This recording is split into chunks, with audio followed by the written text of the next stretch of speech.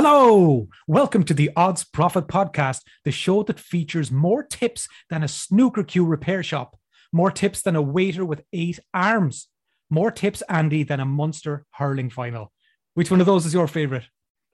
The waiter with 8 arms, Simon. The waiter with nice 8 one. Did you know, Andy, that the word glad you were saying tips. All right, okay, yeah. It could have been misconstrued, all right. Did you know that the word tip was first recorded between 1300 and 1350, comes from the Middle English word typen, which means to upset or overturn.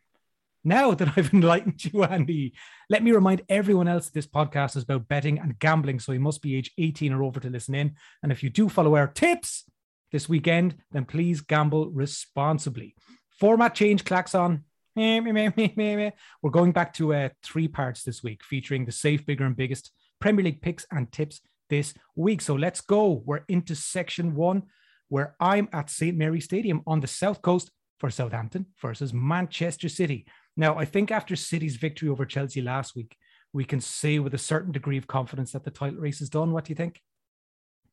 Yeah, I would say so. I mean, Liverpool would have to be nearly perfect to mount any kind of challenge, never mind win it. But, you know, I suppose you can never say it's completely, but like it's such a monumental task for Man City to not win it at this stage. Yeah, I think so. They're 11 points clear of Liverpool at present. They've played a game more. 11 points clear with a game in hand. Well, Liverpool with a game in hand, but you know. So even worst case scenario is 8 points ahead with 16 games to play. So I can't really see them losing 3 times and Liverpool winning every single fixture from here on in. It's just not going to happen. Now, City don't exactly set pulses racing. They just don't. Maybe they're so good that they seem kind of boring. Maybe it's that lack of jeopardy in most of their games that kind of keeps you on an even keel. I think Ken Early of the Irish Times wrote a great piece during the week that said pretty similar things, that they don't evoke much emotion when you watch them. I know from my point of view, anyway, it's all a bit mechanical. Every time I watch them, it feels like I've kind of seen the same game 100 times. They've been averaging 2 goals per away game this season, which is good, if a little bit modest. I think they exert such control over the opposition that they don't really need to chase a ton of goals, do they? They've won their last 12 league games, 14 out of 15 all told, and they've beaten Southampton in 9 of the club's last 11 meetings. So I'll cut straight to the chase. City are going to win this one here, barring something completely remarkable. But 3 of their last 4 meetings with Southampton featured 1 or fewer goals, and the teams drew 0-0 at the Etihad in September. So with the aforementioned lack of pizzazz in City's performance as a factor, I like the look of this combination, Andy. Wait for it. This is the safe section, remember. But a Manchester City win and under 5 goals to be scored is 7-10 or 1.7 using Bet365's Bet Builder. Doesn't that seem really big? That does seem big for under 5 goals. Under 5 goals. So even if City absolutely destroy them, I mean, this should land. I mean, if you went down through City's results this season, I can think of the game against Leicester and the game against Leeds that were over 5 goals, but it's not for, we talked about this before. They're not the kind of team that's regularly trounces teams 5 or 6-0. They kind of almost strangle games, score a nice goal early on, and then sort of just pass the life out of the game. And, you know, they often do rack up a 2 or 3-0, but under 5, it's good. That's a good price. Yeah, that's a nice meaty one to get us going in the safe section. That's a safe meaty one. Right. Where are you first up this week, Andy? I am looking at a Manchester United versus West Ham game in what could be a crunch top 4 battle match. Man United climbed from 7th to 7th thanks to their midweek win over Brentford. And impressive. Are we allowed to say impressive? Yeah, come on. With the crap that Man United have been serving up over the last little while, by comparison, that can be called an impressive 3-1 win. Can we say impressive-ish? Yeah, certainly an impressive second half, Sean. Let's put it that way. As impressive in the first half as they were in the first, maybe. That's fair. Yeah. The proverbial game of 2 halves, Simon. Maybe that's maybe the way we'll slice that one up. I think a bit much is being made of David De Gea's heroics last night. The listeners can't see me doing little air quotes when I say heroics, but he did make a string of saves, but genuinely none of the saves were ones that I wouldn't expect him or any Premier League keeper to be saving, to be honest. There were bad finishes better more than good saves, I think. Yeah, I don't think any of those saves last night are going to be appearing on a David De Gea highlight reel. I put it that way. Like, do you know what I mean? Like, there was a lot being made about De Gea saving them in the first half, but I don't think anything was a particularly special save. Second half was much improved with McTominay starting to boss and control the midfield and Bruno Fernandes starting to find his passing range again. Bruno's been a bit of an odd one. He's a slightly mysterious player in a lot of ways. He has sort of spells where he looks like anything he tries will come off, and then he goes through spells where he looks like he can't complete the most basic of passing, But 2 goals last weekend away to Villa and 2 assists last night against Brentford, and he'll have Man United fans hoping that he can return to the kind of form that used to see him sort of affecting every single game. He used to always, every single game of passing, he either got a goal or an assist, and United fans are going to be desperate for him to get back to that. West Ham, on the other hand, are going to be looking to bounce back from their somewhat surprise defeat to Leeds last weekend. The race for top 4 is heating up, and you could even maybe not rule Chelsea out of getting dragged into it with the way their form is going over the last couple of weeks. Indeed, you would have thought that 3 of the top 4 slots were probably sewn up, and in all likelihood, they probably are. But the trailing pack all have games in Chelsea, and Chelsea have been dropping points that they're going out of style. But 2 points separate 4th from 7th, so this is going to be a bit of a crunch fixture. Jarrod Bowen continued his recent hot streak with a goal in last weekend's defeat, meaning he now has 4 goals in his last 3 outings. Both teams to score would have been a winner in 4 of West Ham's last 5 matches, and both teams to score being a staple bet of Man United's season. The safe bet here, in my opinion, is both teams to score, which comes in at 8-13. 8-13. Yeah, thanks for bailing me out there, Simon. Yeah, no worries. Andy loses points this week for lack of preparation. What does Roy Keane say? Fail to prepare, prepare to fail. That's you, buddy. Yeah. Well, it was a technical glitch, a gremlin in the system, a metaphor perhaps for. Let's move on. I like that, though. It's a good, solid, safe bet to pad out this section for sure. We've got one more game in this section, actually, and it's Sunday's game between Chelsea and Tottenham at Stamford Bridge. So it's a London derby and a return for Antonio Conte to his old stomping ground, and a potentially crucial battle in the race to secure top 4 qualification. So Chelsea versus Spurs, it's layered thick with plot lines and subplots, Andy. Now, we've got a ton of recent evidence to help us out in this one in the form of those 2 Carabao Cup semi-finals. So Chelsea beat Spurs to 0 in each leg. It was 2-0 at the Bridge and 1-0 in North London. But their performances were more dominant than the modest final scorelines would probably suggest. While Thomas Tuchel, he's kind of been complaining this week of tiredness in the Blues ranks following a really tough kind of action-packed run of games, and his complaints probably hold weight. I mean, they've dropped points in 7 of their last 9 games in the league, but they still looked several levels above Tottenham in the Cup. Spurs are still kind of feeling their way into life under Antonio Conte, and though they've yet to lose in the league under the Italian, they've been more of a moments team than a kind of a consistent unit. They did the same kind of thing again in midweek with their win over Leicester with 2 goals deep into injury time. So their green shoots, they're kind of becoming more prominent there, but we can't really ignore those fresh defeats to Chelsea either. So I reckon it will be 3 crap results in 3 against the Blues for Spurs this week. Chelsea have scored 1 or fewer goals in 4 of their last 7 games, though. Their problems in attack have been pretty well documented. And 2 of their 3 goals in the Cup against Spurs came from a defender and an own goal. So to me, it makes sense to back Chelsea double chance and under 4 goals at a super safe looking, ready? 8-13 or 1.62. Now, if you want to go a little bit up on that, but still relatively safe, you can get Chelsea to win and under 4 goals again, and that's 5-4 or 2.25. So you've got 2 pretty safe looking options there at okay prices. Yeah, I like both of those. That is, they're good bets. Thanks, Andy. You are on the ball this evening. Okay, so my first kind of middling bet this week is from Leicester versus Brighton at the King Power Stadium, which is, of course, the Foxes versus the Eagles, and possibly David Attenborough's favorite game of the weekend. What do you reckon, Andy? We have to give him a mention every week now. It's a David Attenborough derby. So Leicester came within minutes of beating Tottenham in midweek. They were ahead in injury time and somehow ended up losing the game completely. They've actually dropped points in 7 out of 10 Premier League games overall. And boy, oh boy, do they have a personnel crisis. So they've got no Timothy Castagne, no Fofana, no Pereira, no Bertrand, no Vardy, no Evans. They're all injured, Andy. They're all injured, listeners. And Amartey, Ndidi, Iheanacho, and Mendy are all away on AFCON duty. So they are super depleted and super vulnerable, in my opinion. Brighton, meanwhile, have lost just once in 9. And though there are too many draws in there, as always, 6 during that run, in fact, they are still very, very good. They looked apart against Chelsea on Tuesday in a 1-1 draw at Stamford Bridge, and they beat Leicester 2-1 in the reverse fixture between the clubs back in September.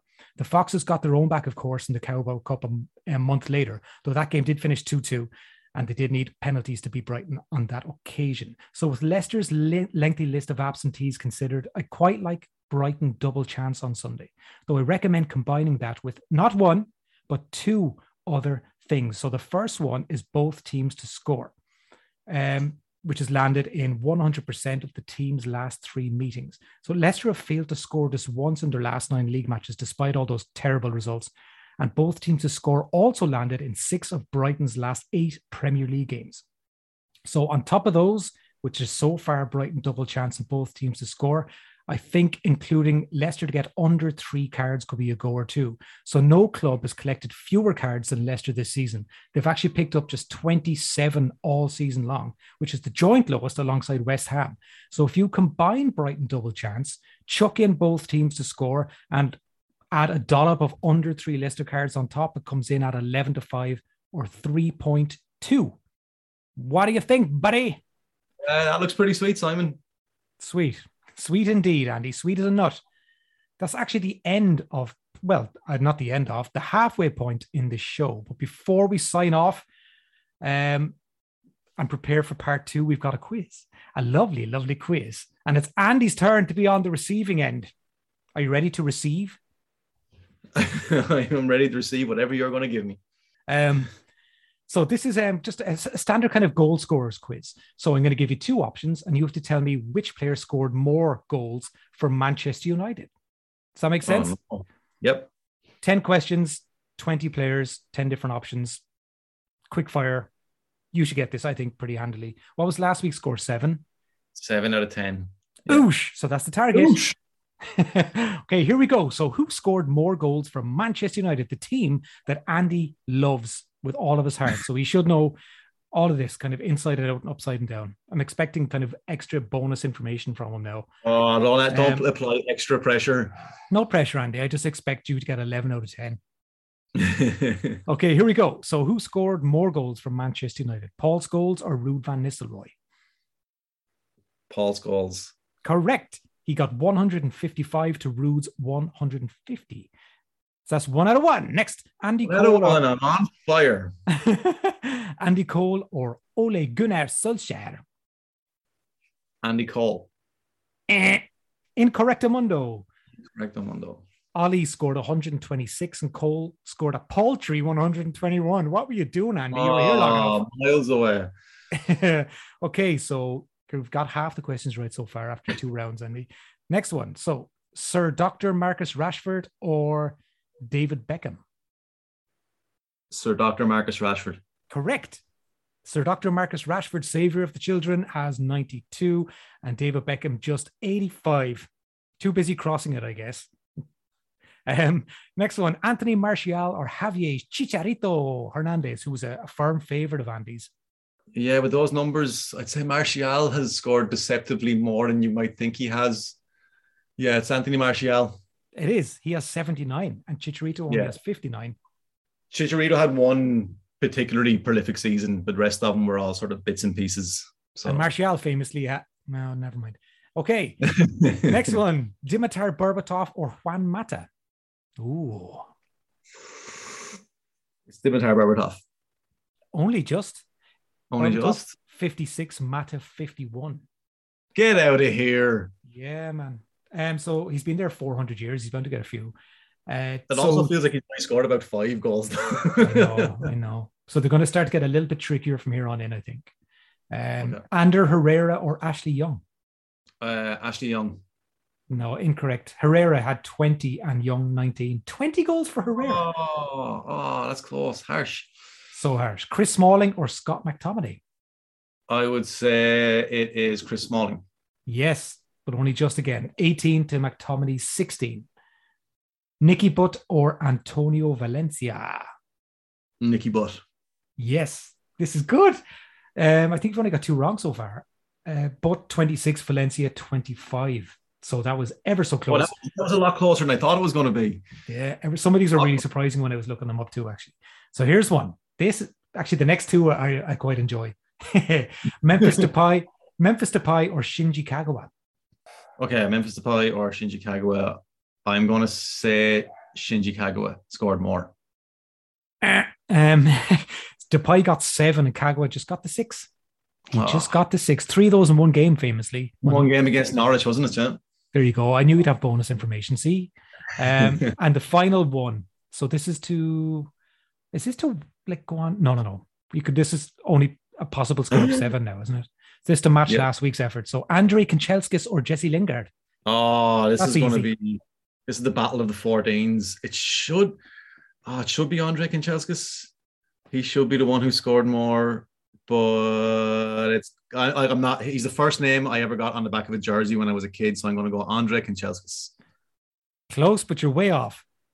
Oh, Kanchelskis got just a surprisingly low 34 goals for Man United during his career, which is topped by Lingard by just the 1. Ahead of his imminent move to Newcastle, it looks like. News breaking this evening. Breaking news. So there you go. I think he got 6 out of 10, which is quite respectable. But the last few of those now were really a stab in the dark. Yeah, they were really tight. Yeah, there's only one there. I think I'm kicking myself over, and that's the Solskjaer and Andy Cole one. I probably should have got that. The rest of them, they're very close. They're very close. Yeah. Well, great quiz, Simon. Thank you. Thank you very much, Andy. I'm glad you enjoyed it. 6 out of 10 is a solid score for a solid gentleman. That's the end of the halfway point. We'll be back in part 3 with section 3 and all the biggest prices of the day. Welcome back, listeners. Andy is the first entry in section 3, so give it to us. Okay, so this is going to be the big bet of the week. Big bet of the week. So this one's a tough sell. This one is a tough sell. We talked about it earlier on. Liverpool are up to second. They're still a massive 11 points behind Man City, albeit with that game in hand. But still, if Liverpool are to have any chance of challenging, let alone winning the title, they're going to have to be almost perfect between here and the end of the season. So the time for dropping points is probably past.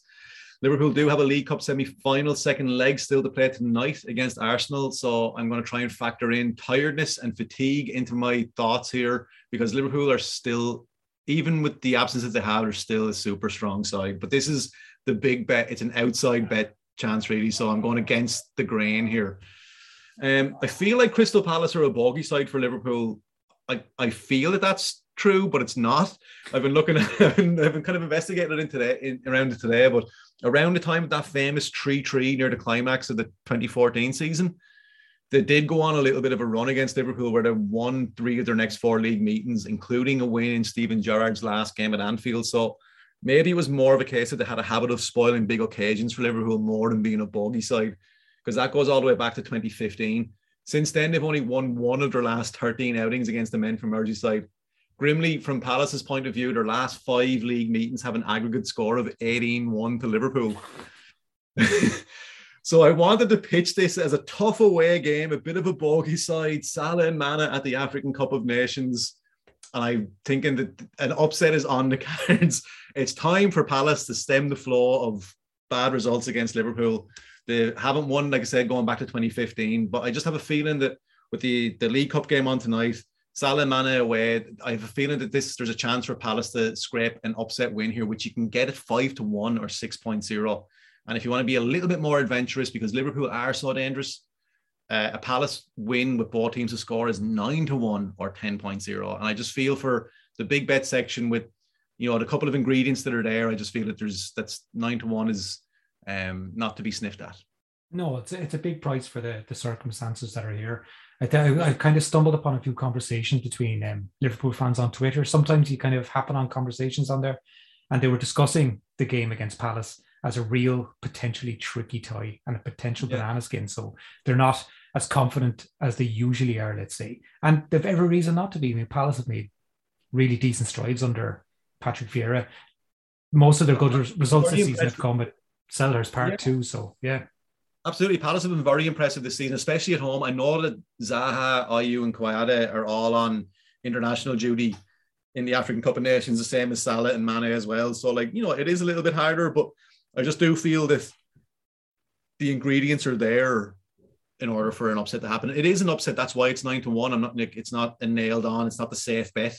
it's a 9-1 for a reason, but I do think the ingredients are there. So maybe the title race might be finished come Sunday afternoon. You heard it here first. Heard it here first.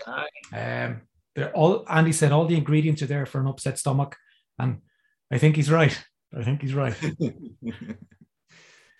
So okay, I'm gone for kind of a twist on my final tip of the week. So I've gone for a double, and the double is Aston Villa to win and both teams to score at Everton, coupled with Wolves' double chance at Brentford, which comes in at a whopping 5.81. And I'll tell you why if you let me. Aston Villa impressed greatly in their comeback draw with Man United in their last game. They had, well, I suppose if the game had run on for another 10 minutes, they'd have probably won. It was clear already that Coutinho and Digne are going to add an awful lot to this team. Coutinho with his little link play in the pockets, Digne with his thrusting runs down the left-hand side. He's a bit of an assist king, isn't he, for Everton, or he was, I should say. He actually returns to his old stomping ground on Saturday, of course, when the Villains go to Goodison Park, where I don't expect much of a bounce following Rafa Benitez's departure. I can't imagine caretaker boss Duncan Ferguson's team talk being anything other than, come on to F word, lads. Get stuck into him and so forth. Everton have only won once in 13 games, and their defence, for want of a more gentle word, is wretched. They've had 3 clean sheets in 19 games all season long, and Villa blitzed them 3-0 in September and actually won 2-1 on their last visit to the blue half of Merseyside back in May. With Calvert-Lewin inching towards full fitness and Richardson back in the fold, I do see Everton getting in on the act against Villa team that has kept us 2 clean sheets in 9 league games under Gerrard, however. So Villa to win and both teams to score is the first part of my double, what would you call it? A double parter. There you go. Yeah, nicely coined. That's finally new betting term there, a double parter. Smooth. Next, I am backing Wolves' double chance at Brentford. So the Bees showed plenty of sting in the first half against Man United on Wednesday. I'm very, very sorry. But football matches are actually 2 halves long, and they quite visibly burned through their energy in the opening 45 minutes. Thomas Frank cut a very emotional, dare I say, petulant figure after the game, claiming his team destroyed United in the first half. But let's be frank, Thomas. It's pretty rare to see a defeat react to so childishly. You're nearly 50, dude. You know, he highlighted his team's intensity, which, to be fair, was there initially, but they were out of ammo halfway through the football match. So, I mean, what's the point? Anyway, if energy is your bag, then Wolves should have more of it, having not played in midweek. They're one of the show's favourite teams, of course, and they're on a bit of a roll with 4 wins and 5 in all competitions, conceding just once along the way. They've taken points off Chelsea, Man United, and another show favourite, Brighton, during that run too. And 2 of those games were tricky tasks. Brentford have lost 5 of their last 6. And they could struggle to break down a resolute Wolves at the Brentford Community Stadium. Is that what it's called? Yeah. They really need to change that name. Some of the names of stadiums have become very unimaginative in recent years, haven't they? Yeah, I think so. But if you check out some of the stadium names down in League Two, there's some absolutely cracking names, kind of low-key sponsorships. I think, I can't remember who it is exactly, but it might be Hartlepool. That was the Suit Direct Stadium, I think, at the moment. Oh, that's so funny. So anyway, look, I'm siding with Wolves' double chance for those reasons. And if you combine that with my first tip from the Everton Villa game, as I said earlier, it's 5.81, which could really fill your pockets, really fill them right up there to the brim. That's how you're going to make your money. That's how you're going to make your money. So yeah, that's the last tip of the week. Have you any closing thoughts, Andy? Or have you been chewing on that jar of brainworms? I've been chewing on this jar of brainworms over here, Simon. Yeah, Wolves are one of the favourites on this pod. I struggle to see Brentford breaking them down. Every team that plays Wolves struggles to break them down.